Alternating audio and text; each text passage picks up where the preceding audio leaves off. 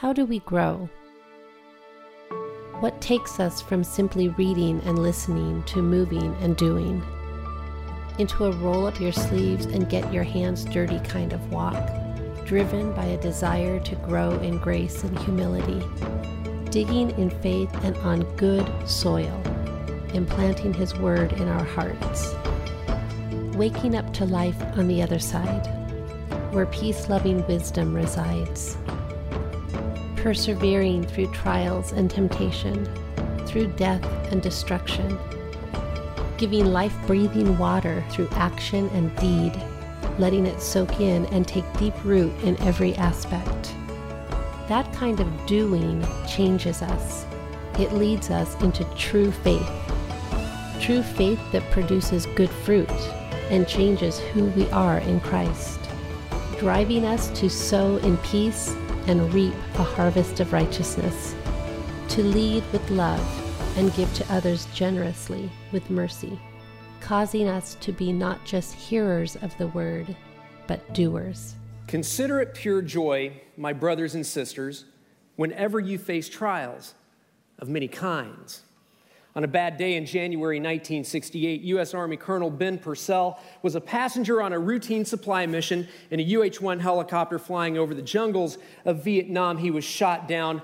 Most were killed on board the aircraft. He was captured, and then he was tortured, and then he was tortured some more. After several months of this, he was able to escape. And then he was recaptured and tortured some more. He was listed as missing in action, meaning his wife and kids for 5 years would not even know that he was alive. Consider it pure joy, my brothers and sisters, whenever you face trials of many kinds. Kara Tippett was an up-and-coming Christian blogger. She was a Christian writer. Things were going great. Incredible husband who's a pastor of an awesome church, a mom of 4 little kids whom she loved with all of her heart, and then she got breast cancer, and it hit her with a vengeance. And as she was passing from one side of eternity into the next, she could look back and see her husband as a widower and her 4 kids as motherless. Consider it pure joy, my brothers and sisters, whenever you face trials of many kinds. Corrie ten Boom and her family had been harboring Jews as Christians, which was a crime, so they were sent to the Ravensbrück concentration camp. And at that time, she and her sister were worked to death and starved to death. And on top of that, they had to deal with an issue called fleas. The fleas infested their barracks room so badly that at nighttime, they had to put stuff in their nose and their ears to keep the fleas from coming in and laying eggs. Consider it pure joy, my brothers and sisters, whenever you face trials of many kinds. 3 snapshots of suffering, 3 vignettes of pain. But here's what I find interesting about those 3 stories. Ben Purcell would be moved from a North Vietnamese prison camp over to the Hanoi Hilton. And once he arrived at the Hanoi Hilton, he would be registered as a prisoner of war. His wife and kids would find out that he was alive. He would spend 5 years in solitary confinement, the last 6 months with some of the American prisoners. He and his wife would say at the end of his captivity that Christ came off the cross and into their hearts. Kara Tippett would say that Jesus was the one that would allow her to live well, to love well, but more importantly in her eyes, to fade well as she went into his arms. And Corrie ten Boom and her sister would praise God for the fleas. You see, the fleas would keep the Nazi guards from raping them. In fact, the fleas would keep the Nazi guards out of their barracks room, which would allow them to use that one smuggled Bible that they had to share Jesus with a whole bunch of Jewish women.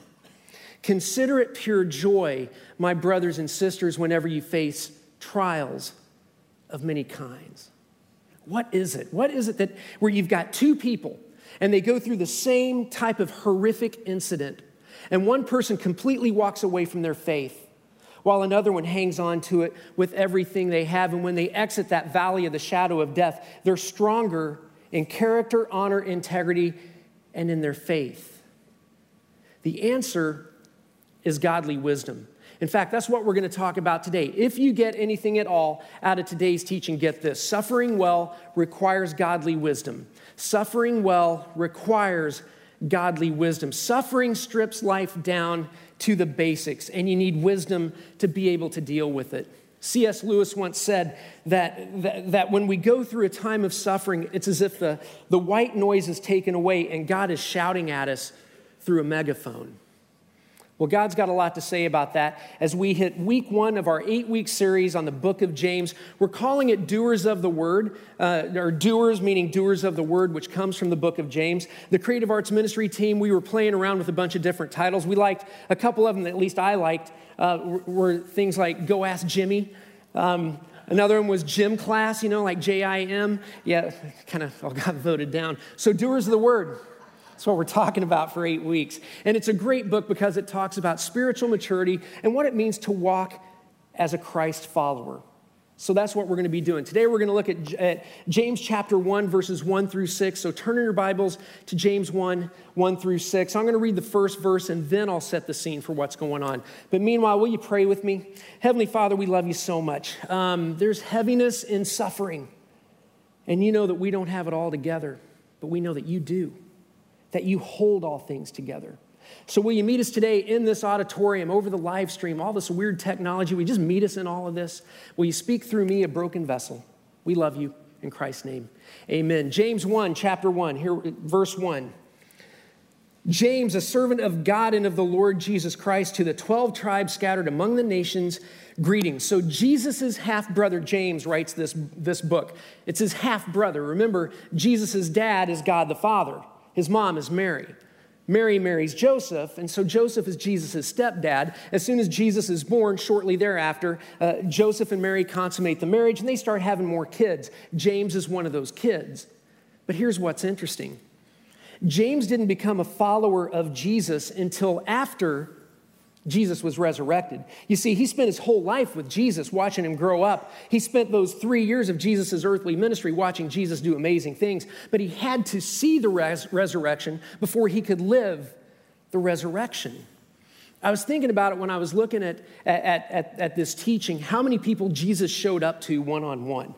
He showed up to a whole bunch of people in groups and talked to them one-on-one, but he only, I think on 5 occasions, I may be wrong, did one-on-ones, just popped in and did a one-on-one with someone. First of all was Mary Magdalene.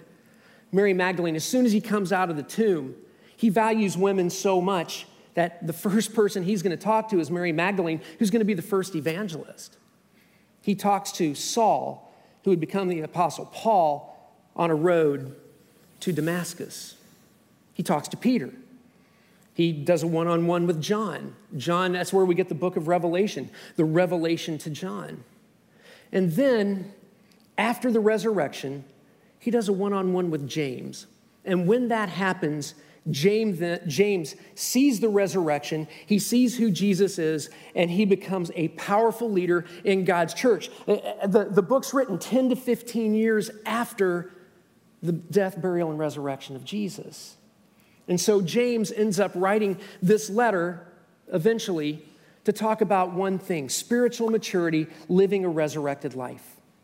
Spiritual maturity, living a resurrected life. What do I mean by spiritual maturity? Spiritual maturity is getting God's word. We get it in our heads, we get it into our hearts. We apply it to our lives, and through the power of the Holy Spirit, we try to make good decisions. We discern good from evil, right from wrong. And when we biff it, we own it. We confess to God. If we confess our sins, he's faithful and just to forgive us our sins and cleanse us from all unrighteousness. And then we make amends with others.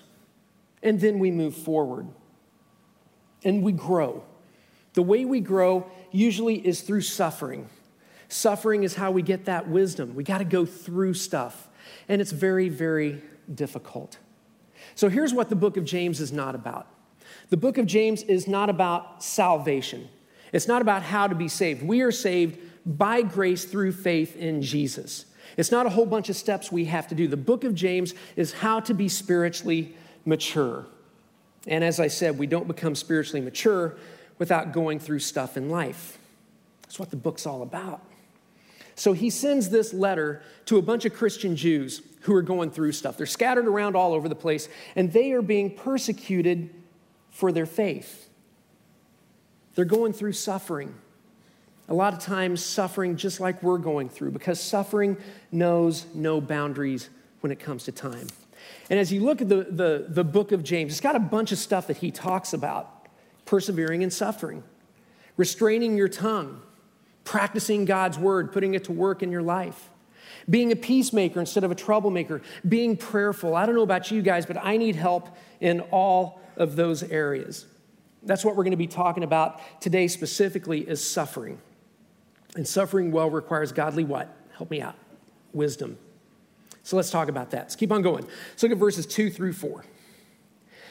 Consider it pure joy, my brothers and sisters, whenever you face trials of many kinds, because you know that the testing of your faith develops perseverance. Perseverance must finish its work so that you may be mature and complete, not lacking anything. So right out of the bat, we're told that we got to consider. Consider means we have to evaluate. So if our actions can affect, our attitude can affect our actions, then our outlook can have an effect on the outcome. But we have to be able to evaluate well. When we evaluate properly, we can have a proper view of how to deal with suffering. But what we value determines how we evaluate. What we value determines how we evaluate. What do I mean by that? If you value comfort, which is what the 21st century Western culture wants to teach us, when we value comfort over everything else, we can have a skewed view of suffering. If our focus is always on how we feel in the present versus what God could be doing for us right now through this time of suffering and through this trial for the future, then we can have a skewed view. We got to be able to look at the rug the right way. What do I mean by that? When I was a kid, at our house, I called it the awful oval. It was this oval rug, and it was hand woven. And if you flip it on the back side, all the threads were sticking out. It was ugly. But if you flip it on the front side, it had some pretty cool patterns. When we go through a time of suffering, we have to evaluate properly. If we evaluate through the lens of God, it's as if we're looking at the right side of that hand-woven rug. But when we look at it through circumstances, through comfort, and through something other than God, what we think we deserve, then we're looking at the wrong side of the rug, and it's a hot mess. So God wants us to evaluate well. Later on in today's teaching, I'm going to give you some wisdom principles that you can apply to big things in your life. So we'll put that on hold for now. So James says, consider it pure joy, my brothers and sisters, whenever you face trials of many kinds. How do you do that? How do you do that when your marriage is failing or has failed? How do you do that when your child is suffering, dying, or has died? How do you do that when your career is ending? How do you do that when your reputation you've worked so hard to manage is getting hit after hit after hit for things you didn't do? Well, this whole concept of pure joy, here's what he's not talking about. Hey, little trooper, turn that frown upside down. Just be positive. It's not like Joe Dirt. Hey, life's a garden. You got to dig it, man. Be positive. That's not what he's saying at all. Pure attitude, or this pure joy is about the attitude of the heart. Pure joy is about the attitude of the heart. We're supposed to be focusing on Jesus. It stems from a heart that is focused on Jesus no matter what the circumstance, and it requires an evaluation of God. Go with me on this. We have to evaluate God before we hit a time of suffering, or we will suffer greatly. What do I mean? Well, let me give you 3 evaluation points. Before we hit a time of suffering, we need to look at God's word and see 3 principles of God's word. First of all, that he is a good father, that he is perfect, he is sinless, he is all-powerful, all-knowing, and all-present. And when we do that, that's an evaluation point. Second evaluation point, that God is sovereign over everything. Jesus holds all things together, that nothing has landed in your lap without going through the nail-pierced hands of Jesus. That doesn't necessarily mean that he causes the evil, but it didn't surprise him, and he's involved in it. Third data point, that he wants what's best for his will and then his children in that order. When you evaluate God with those 3 data points, you can come up and say, okay, I can be humble, I can give this to God, and I can trust in God in this because I've settled the issue of who God is. That gives me a proper attitude of the heart. So this pure joy, this attitude of the heart means you can walk into the worst sorrow and the worst pain, not smiling and laughing, but knowing that God's got it and he's got you because he loves you and he values you. With that attitude, trials become like thermostats that activate Jesus in our lives. Okay, it's fall time frame. It's getting cold at night, so most of us here are turning on our furnaces at night. We set the thermostat for a certain level. Temperature drops below that level, kicks on the furnace, we're warm. Well, trials can kick on the faith furnace in our life. You see, we have to have our thermostat set on Jesus. That means that we understand that he is a good Father, that he is sovereign, and that he wants what's best for his will and his kids. You feel the grief, but you can experience the joy, not the smile, but the joy. The weeping drives you into the arms of Jesus. So joy in trials is not an absence of feeling, but a presence of Jesus. Joy in trials is not an absence of feeling. You feel the guilt, you feel the shame, you feel the pain, but you move into the arms of Jesus. And remember that James says, whenever you face trials of many kinds, not if ever, but whenever. We're going to go from trial to a little bit of a reprieve, hopefully, to more trials, to more reprieve, to more trials. It's a cycle throughout our whole lives. I like to go to Boulevard Park and walk along the boardwalk there. And so many of you here in Bellingham have been to Boulevard Park. It's a beautiful place right on the water. You walk along the boardwalk, and then you get to one point where it goes up Taylor Hill for about a mile. And yeah, you know the deal. And I love walking it though because it's a great workout. But think about it. You go about 100 yards, and then there's about 20 yards of flat. 100 yards of pain, 20 yards of flat. 100 yards of pain, and that's life, isn't it? That's whenever you face trials of many kinds. So let's go back to verses 2 through 4 again. He says, evaluate, consider it pure joy, my brothers and sisters, whenever you face trials of many kinds, because you know that the testing of your faith develops perseverance. Perseverance must finish its work so that you may be mature and complete, not lacking in anything. All right, 3 times today, we're going to Greek out, we're going to geek out, okay? And for those of you who are like, come on, I've got a Bible that's an English Bible, and biblical translators were much smarter than you, Kip. We don't need this. Yes, we do, and here's a reason why. We pastors are called to teach, and there are some things where you just need some depth that our English language just can't give us. So give me grace on that. Greek word number 1 for perseverance. It's a very important word. It's actually 2 words that's combined together. It's called hupomeno. Hupomeno. Hupo means hyper or super. Meno means to stand. And when you persevere, isn't that what you do? You super stand, you hyper stand. Roman centurions, when they would have their troops and they'd take a chunk of land, the troops would be given an order to hupomeno, to stand, to defend their territory, to persevere. They had sandals with spikes that came out of the bottom, and they'd occupy their terrain. They'd put troops at all 4 places of the compass with one order: to hupomeno, to hyperstand, to superstand, to persevere. And Jesus gives us the example of how to do that.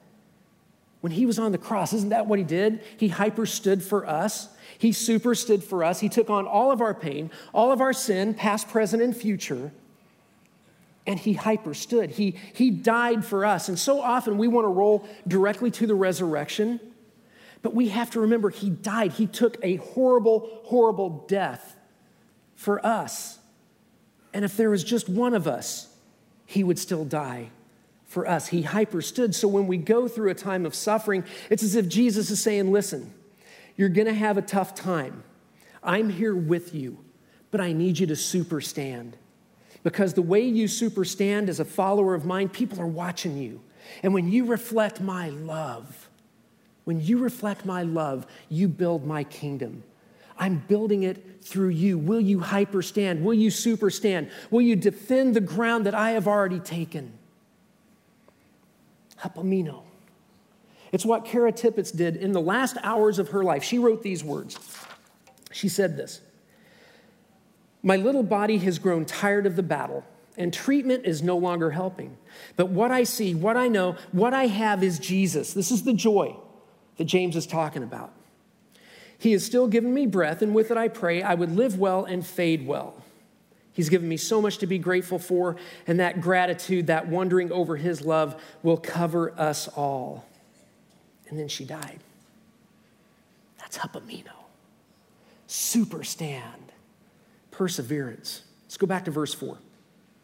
Perseverance, standing your ground, must finish its work. That means that it goes on, and it's got to play its course, so that you may be mature and complete, not lacking anything. And here's the thing about super standing. It doesn't come naturally. And what happens is we've got to make a decision to super stand. It's like world-class athletes. You see them doing squats all the time. They test those muscles so that they can stand, so that they can compete well. The same is true for us when we hyperstand. Without the opportunities to hyperstand, we're going to hyperfall. So we have to have those opportunities, and they're just not fun.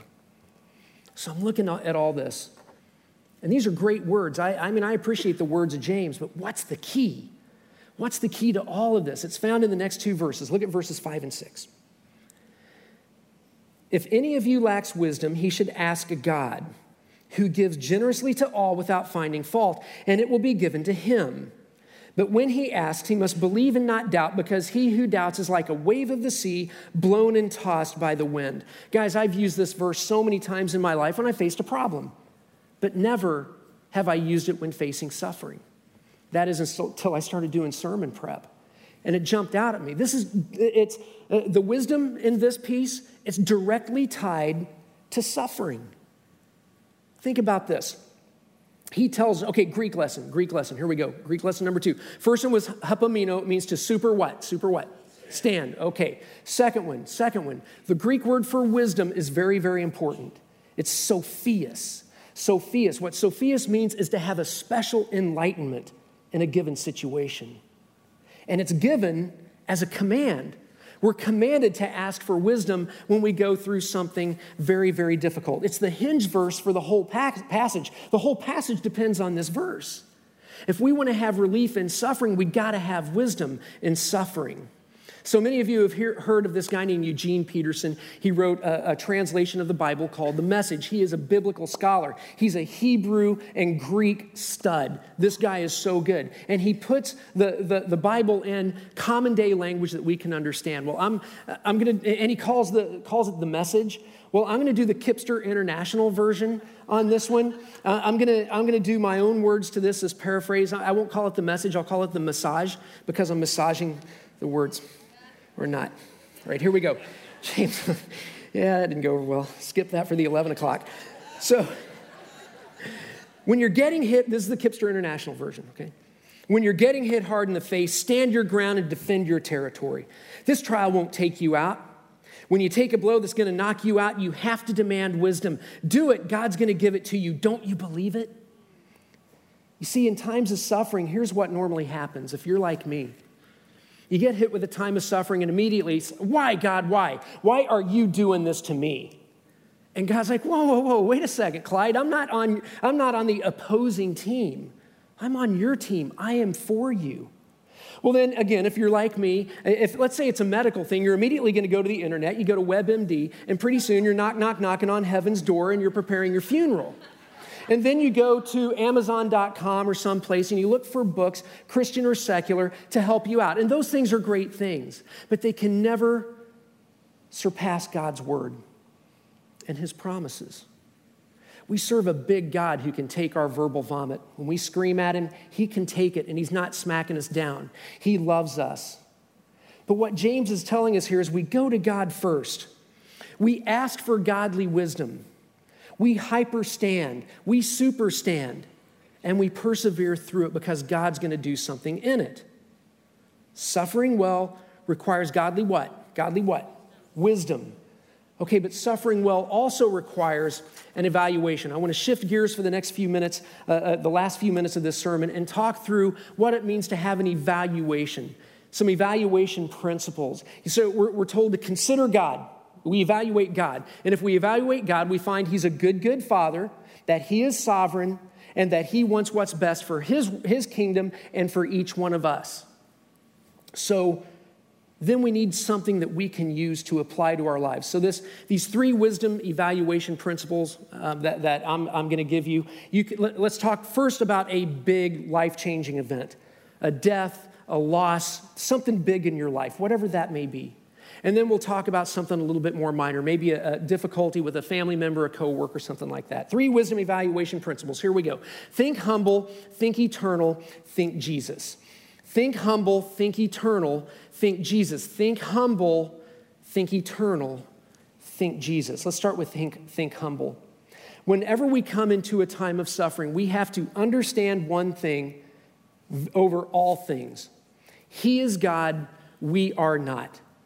We think that God has to act within our value system, our operating system, but he doesn't.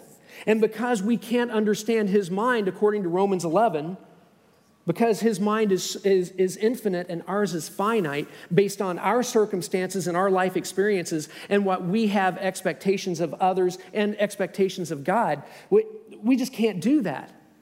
We can't figure God out, so we have to humble ourselves and say, okay, God, I go back to that evaluation of you. You're a good Father. You're sovereign, and you want what's best for me. I don't get it. I hate it. I hate what's going on right now, but I'm going to trust you. That's think humble. Think humble is all about faith. Let's go back to verse 6. Verse 6 says, but when he or she asks, they must believe and not doubt. So faith is confidence in God, not on our limited understanding of what he should do. God is under no obligation to operate within our mindset and how we think he should operate. So we have to understand that. That's what it means to think humble. All right, let's talk about think eternal. Think eternal. Our life on this earth is short compared to eternity. It can be a few months, it can be a few hours, it can be a few years, it can be several decades. And at the end of it, compared to eternity, our life is very short. So we're supposed to have an eternal focus. Jesus, when we receive Jesus into our lives, he gives us eternal life with him. And Scripture tells us that eternity is going to be simply amazing, that this life is preparation for that life. I said it this summer in one of my sermons. What we do in this life does echo into eternity as Christ followers. So I've used this illustration before. I'm going to use it again and again and again because I think it nails what eternity compared to our life is, size-wise. If you could put a boundary on eternity, and you can't, but just for illustration purposes, let's picture eternity as the size of the Pacific Ocean. And then our life here on earth is the size of an eyelash. And what we do is we hang on to that eyelash with everything we can because that's all we know. And we hold on to it, and we hold on to it, and God says, will you stop? Will you trust me? You've received me into your life. I've got so much planned for you beyond this life. Folks, I guarantee you, when we get on the other side of eternity, we're going to look back and say, what was I thinking hanging on to all of this? As we hit a season of suffering, or for those of you who are in a time of terminal illness, understand that there's more to life than this. This is all we see, and God's got so much more.